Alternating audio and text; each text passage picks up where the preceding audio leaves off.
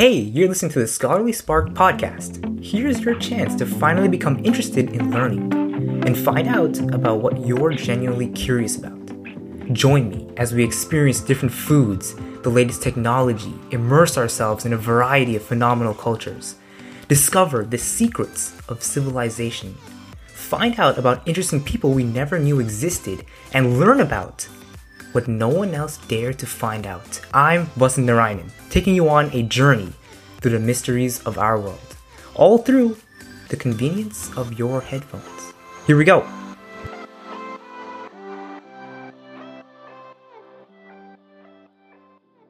You suggested that causal analysis can get really, really complex, and I know there's going to be times where the study from one researcher won't necessarily match the results from the study of another researcher. Mm-hmm. And in those situations, is our only solution just to continuously repeat the study until we get some sort of objective results? Yeah, it's tough. I mean, you do end up with different researchers coming to different conclusions. I mean, another good example of that with COVID is the effectiveness of the vaccine lotteries. So a number of different states, Ohio being one of the first ones, offered lotteries where if you got the vaccine, you got entered into a lottery, and then somebody would win like $1 million, something like that. And you want to know, okay, well, did this actually improve vaccine rates? And there are two different studies that both looked at the Ohio lottery to see whether vaccine rates increased as a result of the lottery. One that was published in JAMA, the Journal of the American Medical Association, found that it did not. That yes, vaccine rates improved after the lottery went into place, but compared to other states, the other states also saw improvements around the same time. So it probably wasn't the actual fault. It wasn't the causal effect of the lottery. It was just correlation.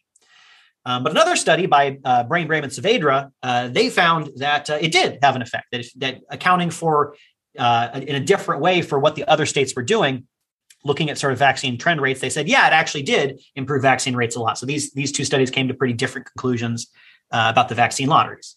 And so, from an observer standpoint, trying to figure this out, I mean, yeah, you just sort of got to wait for people to figure it out. I mean, in some cases, if you're really willing to put in the time and sort of read what the studies are doing, and sometimes you can see that one of the studies is clearly better than the other.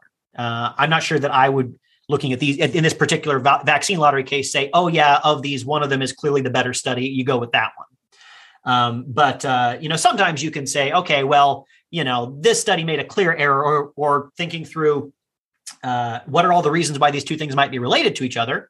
Well, did they account for those reasons?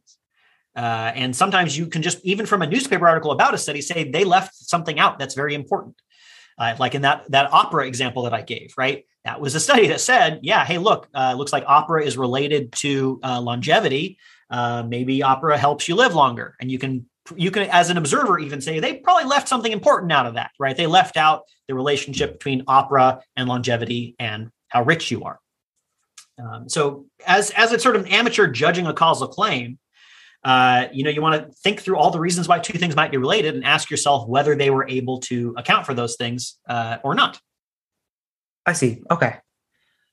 And now, how do you see causal analysis being used in the tech sector or the private sector? So causal analysis is getting quite a lot of interest in the tech sector. There have been a number of different tech companies are just hiring a lot of people who do this sort of work, who do causal inference.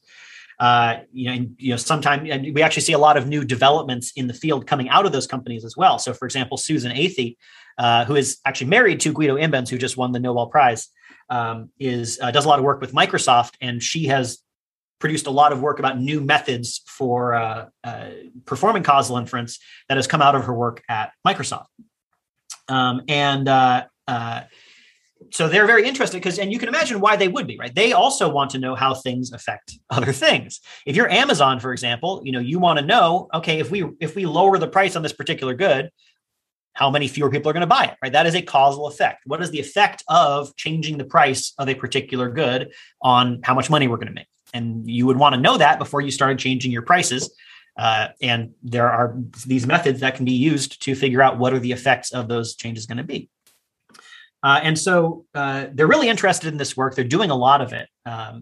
Right now, a lot of economists who are very usually pretty well trained in this work right out of school even are getting hired by places like Google or Amazon or Netflix to do this kind of work. So Netflix really wants to know, right? What's the effect of watching this one movie on your chances of continuing to be subscribed to Netflix, right? If there's a movie they have on there that's such a stinker that everybody who watches it cancels their account, right? They want to know about that.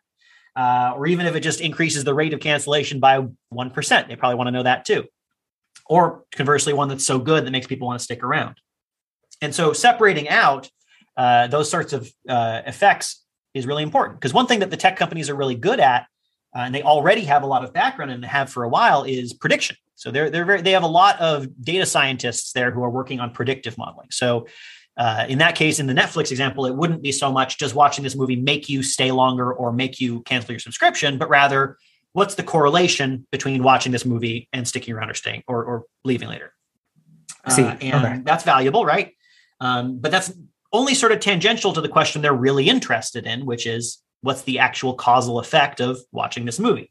And so they are very interested in trying to tease apart these two things and be able to get a sense of how can they change what they're doing behind the scenes to improve their business practices. And they do this both with the sort of causal inference, non-experimental stuff that I'm talking about. And then they also run plenty of experiments, right? They call them A/B tests as opposed to randomized controlled experiments, but they're really the same thing. If you and a friend have ever gone to Google and you've gotten slightly different pages, it's possible they were running an experiment on you, right? They gave you one version of the page and they gave your friend another one because they want to know the causal effect of seeing different versions of the page on what you do, whether you stick around longer, whether you buy more in the store, and all different kinds of websites are doing this all the time.